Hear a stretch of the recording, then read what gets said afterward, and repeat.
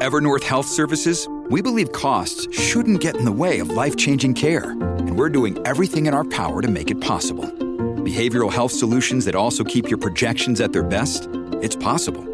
Pharmacy benefits that benefit your bottom line? It's possible. Complex specialty care that cares about your ROI?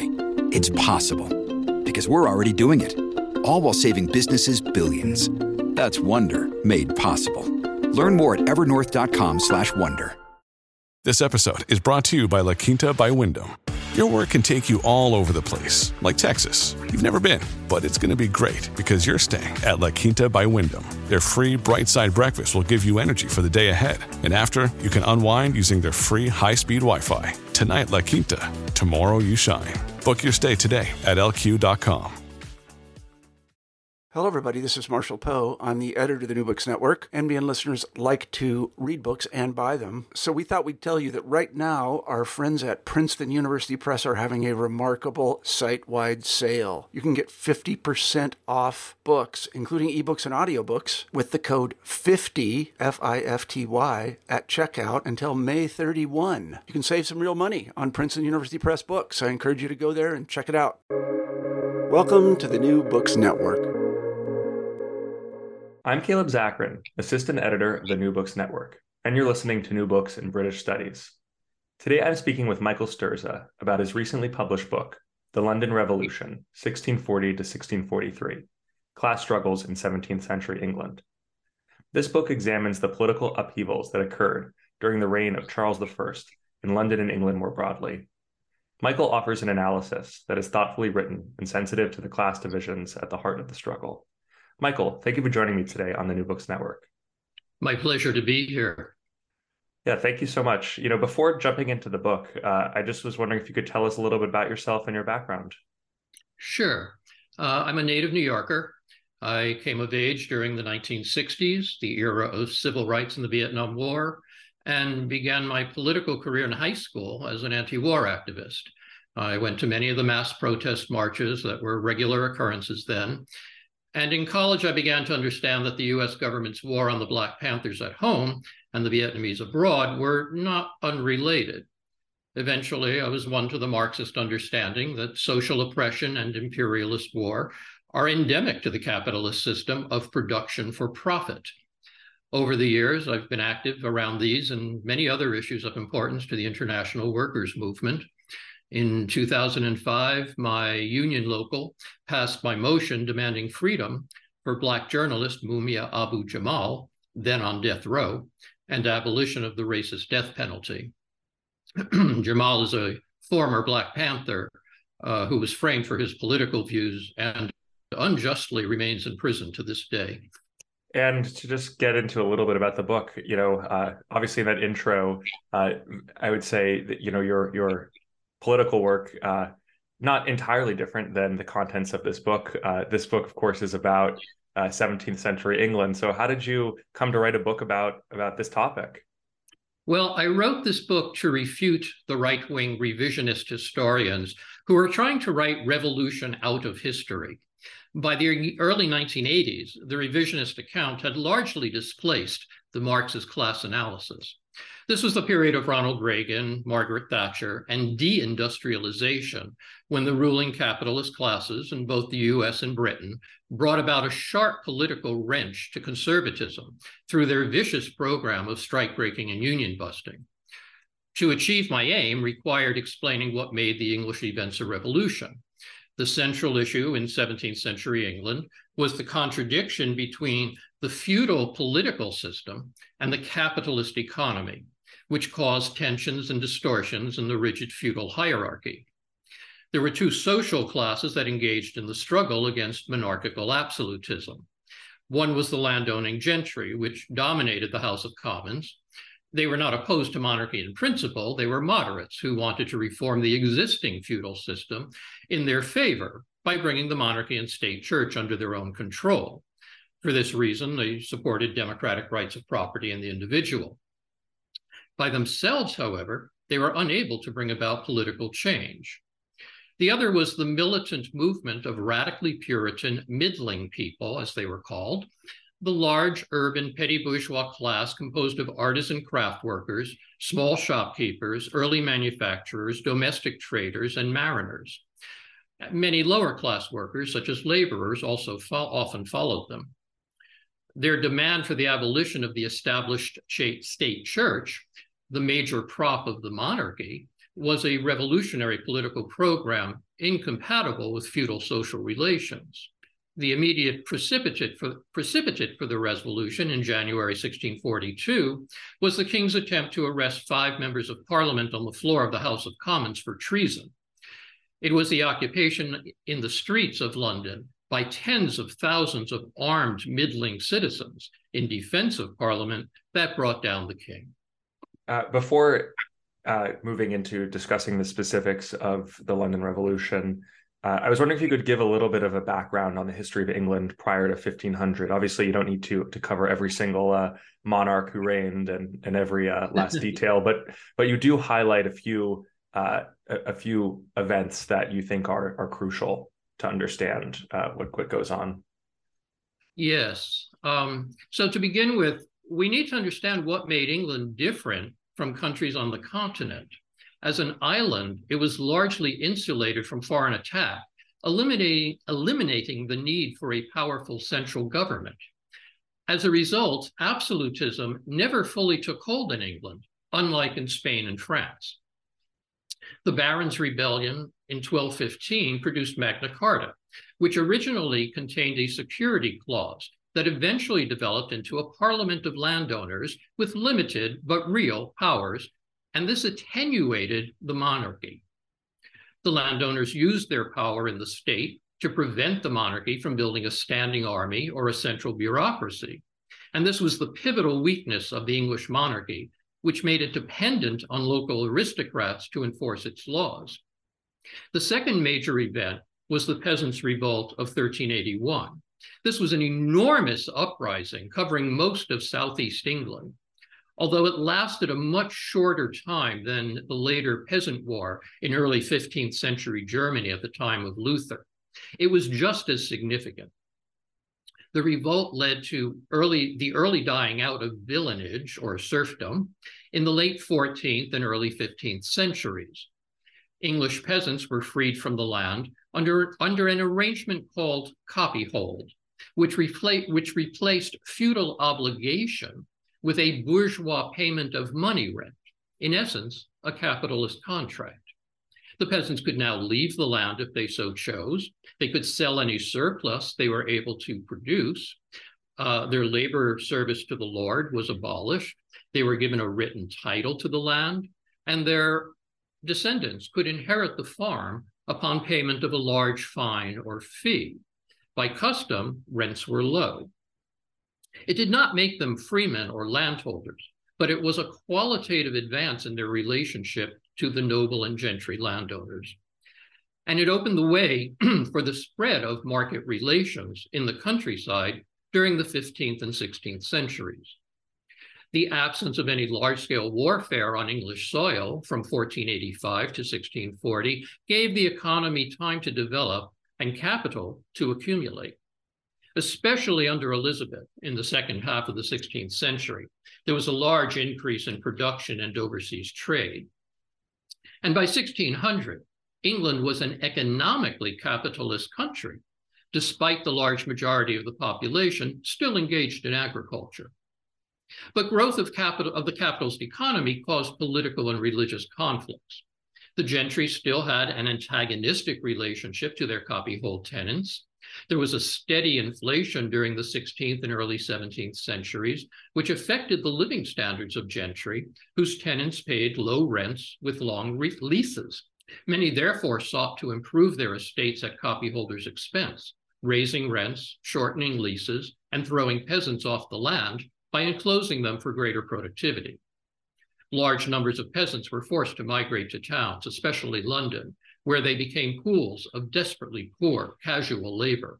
Many middle gentry also invested in trade or manufacture and were willing to take an active managerial role in capitalist projects. As a result, their interests aligned with those of bourgeois merchants, tradesmen, and early manufacturers to a great extent.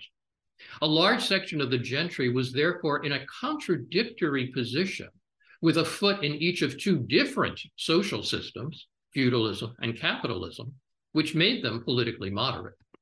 In addition to the economic landscape that you describe, and I think that was a really great summary of it, and definitely will help to make sense of what you then later describe in the book. I was wondering if you could talk about the religious landscape and the rise of the Puritans. Sure. Puritanism originated in the Church of England in the mid-16th century. The English Reformation, begun under Henry VIII, was, under Elizabeth, still a largely conservative compromise between Catholic ostentation, superstition, and hierarchy, and Protestant simplicity, rationality, and individualism. Puritans were, at bottom, consistent Protestants who wanted to eliminate all traces of Catholicism from the church. It was a trans-class movement. Many gentry and even a few nobles were Puritan or Puritan sympathizers. And by Elizabeth's death in 1603, it had come to have a general effect throughout English society. But it was most popular and took the most radical forms among the middling class in London due to their social position. The middling people were a large urban petty bourgeois stratum, as I explained earlier. In the 16th and early 17th centuries, a master craftsman typically had a modest workshop adjacent to his home with one or two apprentices who lived in his house and or hired journeymen who worked for wages. They sold their output either to customers directly or to shop owners. Their business practices were governed by the city's guilds called livery companies, of which they were members. And many of the middling liverymen were respectable employers and made very good livings. The most successful were also moneylenders. But the bulk of the small producers depended on selling their wares weekly in order to live. And it was they or their sons, apprentices and employees, who provided the horsepower of the revolution, and not the politically moderate, more conservative gentry landowners, who themselves were part of the feudal ruling class. The middling people, as I said, were mainly Puritan and most radically so. Are these people the same or related to the group that you referred to as the Atlantic merchants? Good question. No. The Atlantic merchants were a very new group.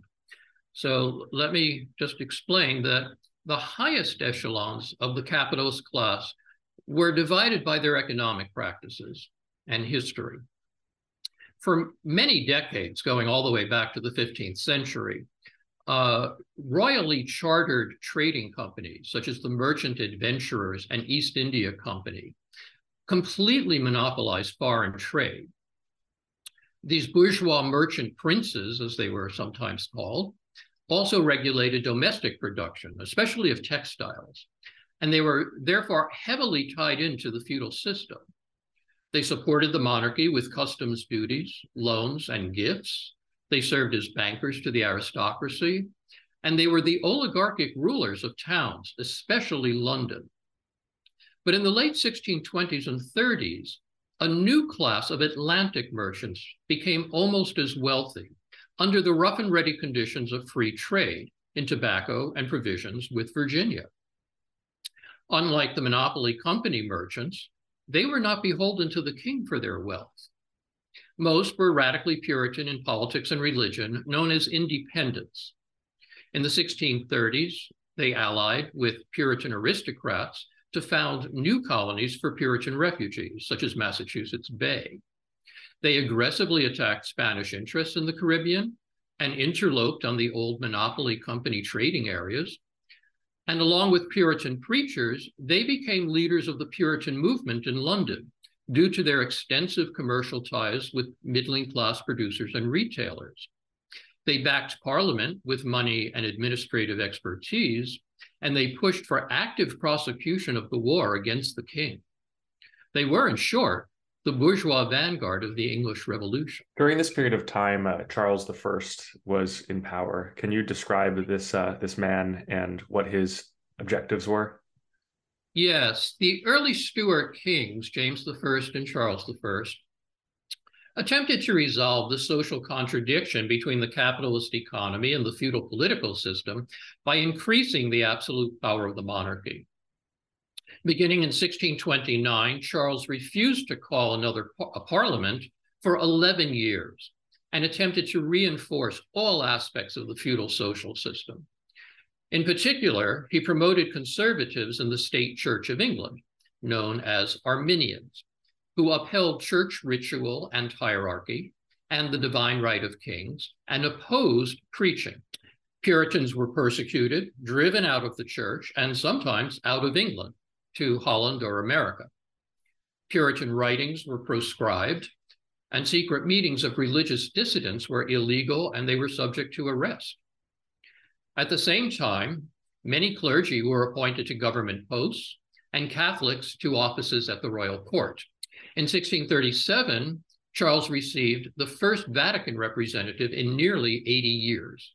There was thus an acute sense of Protestantism under siege in England, which made both gentry and middling people die-hard opponents of Arminians, thus enabling their early unity. The participation of gentry in the capitalist economy brought them into conflict with the king over taxation, personal liberty, and property rights. Taxation was a major issue because the gentry MPs insisted on their traditional power to control it. If the landowners could be taxed without their consent, what was the point to having a parliament? In a capitalist money economy, taxation is crucial. Without it, armies cannot be paid, and control of armed forces means control of state power. But during the 11-year personal rule, Charles repeatedly attempted to impose taxes on his own authority. In 1637, Star Chamber convicted 3 Puritan preachers of sedition. They were sentenced to having their ears cut off, cheeks branded, and imprisonment for life. MPs were shocked at this treatment of a physician, a clergyman, and a lawyer, members of the learned professions. The prerogative court of Star Chamber also had the power to interfere with decisions in the common courts. This meant that no one could be sure that commercial rulings on matters of business, such as contracts, wills, lawsuits, etc., would not be summarily overturned by the government. Many of the gentry's personal and property interests, therefore, largely aligned with those of bourgeois free trade merchants, tradesmen, and manufacturers. And in the same year, 1637, Charles attempted to impose the Episcopal Book of Common Prayer on Presbyterian Scotland. This led to a war between Scotland and England that the king could not financially afford, and his motley army was defeated by the Scots. Opposition to the war in England came from all social classes, but especially the Puritan middling people who sympathized with the Scots Presbyterians. Unable to secure new loans for the war, and having lost the confidence of a section of the nobility as well as the gentry, Charles was forced to call a new parliament in 1640 for the first time in 11 years. This parliament, which is referred to as the Long Parliament, took seats on November 3rd, 1640. Can you describe some of the people that were the members of parliament at this time, who they were, what they believed, and what the general composition of the parliament was like? Well, it was overwhelmingly gentry, gentlemen who were landowners in the country. The House of Commons, as the lower house, they were the junior members of the ruling class. Some of them, there were some merchants, but not very many. A number of them were lawyers in the common courts, but that wasn't unusual. Many common lawyers came from gentry backgrounds. They were led by a man named John Pym, who had served in earlier parliaments. He was the leader of the opposition to the king. But the House of Commons political program, the gentry sought to reform the feudal political system. They were moderates. They wanted to impose limits on the power of the king and bishops. They had no ideas about overthrowing the monarchy or abolishing the church, but most of them were opposed to the Catholicizing innovations introduced there by Charles and the Arminians. What the gentlemen MPs opposed were the early Stuart kings' attempts to implement absolute power, because these interfered with their ability to engage in profitable capitalist enterprises in trade and manufacture, or to make improvements to their estates. However, without the backing of the more conservative House of Lords, which included the bishops as lords of the church, they were not able to overcome the king. On the other hand, in 1640, the Commons was soon met with the revolutionary demands of the London middling class movement for abolition of episcopacy, that is, rule of the church by the bishops, quote, root and branch, through mass petitions and mass demonstrations at Parliament. The church and state were heavily intertwined. The king was the head of both. Abolition of the church hierarchy would mean the fall of the monarchy. Puritanism was thus a revolutionary movement against feudalism. And it was only the support of the London Puritan movement that made it possible for Parliament to defeat the king's drive for absolute power. There was thus a de facto political alliance between a majority of gentry in the House of Commons and the free trading Atlantic merchants in London who were leading the Puritan movement, which gave the gentry confidence that they could control the middling class movement. After the Civil War, this alliance of landowners and rich merchants would betray the middling people's interests, undermining the revolution. The skew introduced into the revolutionary process by the participation of the politically moderate gentry was responsible for the short-term failure that restored the monarchy in 1660 and the hybrid outcome of monarchy and nobility sharing power with the bourgeoisie after the revolution in 1688. Following up on that, I was wondering if you could talk a little bit about, you've already talked quite a bit about the class divisions, but I was wondering if you could just discuss a little bit more about your analysis. And like you said, you're sort of your main motivation for writing this was to counter the standard conservative narrative. So I was wondering if you could talk a little bit about that narrative and your criticisms of it and what you introduce. Sure. So let's see.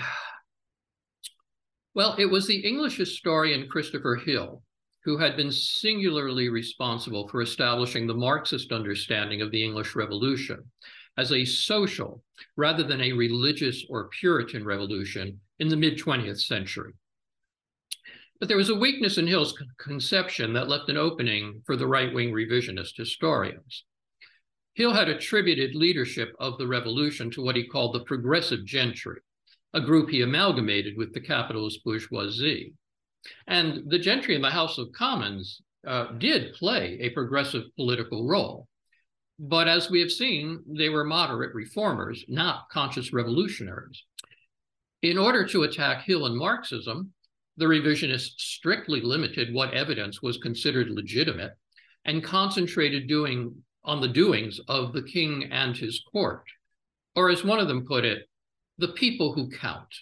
They maintained that England was a tranquil and consensual society with no major political disagreements and no long-term economic causes of social change. It was not enough for them to question Marxist interpretation. They attempted to malign its entire method and ideology, leading them, absurdly, to deny that any revolution had ever taken place. Any form of analysis was denounced as hindsight, imposing modern concepts on history, and they fostered some of the most far-fetched and distorted arguments. It was claimed, for example, that what occurred in the 1640s could not be called the revolution, because at that time the word was only applied to astronomy, not politics. Such claims were simply the product of anti-communist ideology. At bottom, the real issue in question was, how do we understand history? For the revisionists, history is composed of events that happen to happen. According to them, they occur accidentally, by chance, or as unintended consequences. At most, they are the result of decisions made at the highest levels of society. The revisionist rejection on principle of history as an ongoing process and with a trajectory meant they were unable to explain how or why societies change over time. For them, history is simultaneously static and anarchic. In stark contrast to this, Marxist class analysis is based on the principle that people are firstly impacted by their economic position in society. The most basic material needs of human beings are for food, clothing, and shelter. It is the process of production, organized in the given economic system, that sets the contours of any society. Modern science has produced many wonders, but those advances are also the limitations that modern society operates within. Social classes are defined by their role in production. It is the opposing material interests of different classes that cause conflicts between them for the wealth of society. And this accounts for the push and pull, conflict and resolution that drives history forward or sometimes back. The central question in any society is labor. Who does or doesn't labor? What goods are produced, under what conditions, and for whose benefit? These are the necessary prerequisite questions for analyzing historical episodes. The technical level of a given society fundamentally conditions all other aspects, political, cultural, ideological. Ancient Egyptians and Incas were able to build pyramids, but not the Empire State Building in New York. Not because they didn't think of it, but because they did not possess the technology necessary to do it. Contrary to many mainstream academics, this is not what they call economic determinism. Marx and Engels' view was historical materialism, also known as dialectical materialism, which requires that society be seen as a totality, with the integration of both economic and non-economic factors. We could hardly speak of social movements or revolution if it were not for the subjective factor in history. When societal contradictions become intolerable and revolutions occur, the social class that rules society and monopolizes its wealth is overthrown by a lower class, permanently realigning the economic and legal systems to suit their own requirements. Such turnovers are progressive when they facilitate a qualitatively higher level of economic production and corresponding expansion of political freedom. The English Revolution, which began in London, is one example of this. It abolished the feudal constraints and interference in the capitalist economy, which eventually made possible the Industrial Revolution. Is there any other aspect of Marxist analysis that you think is either important for understanding this particular event or is something that you think people should consider when looking at other historical events as well? Well, let me say this. As I just said, social revolutions bring about greater personal freedom and participation in society. What we today call democratic rights arose out of the actual experience of the revolution in London. The Second Amendment to the Constitution, for example, originates from the actions of the armed people occupying the streets of London in defense of Parliament against the king. Hamilton and Madison both argued in the Federalist Papers that militias, which they defined as citizens with arms, were the guarantee of the people's liberties. Throughout the 1640s in England, there were many pamphlets and debates over such issues as the sovereignty of the people, the relationship between church and state, whether the people had a right to overthrow their rulers.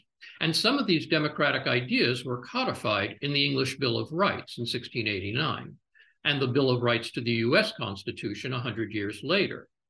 The American experience, of course, in turn influenced the French revolutionaries of 1789.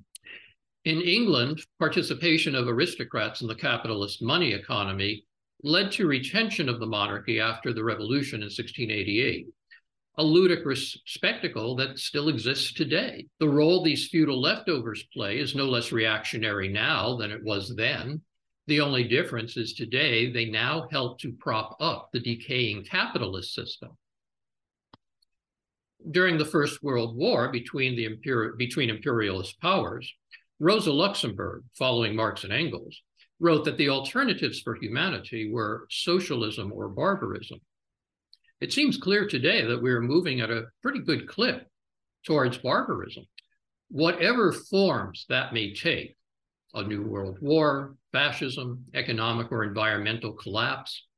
The root cause is the capitalist profit system, which ceased being progressive more than 100 years ago.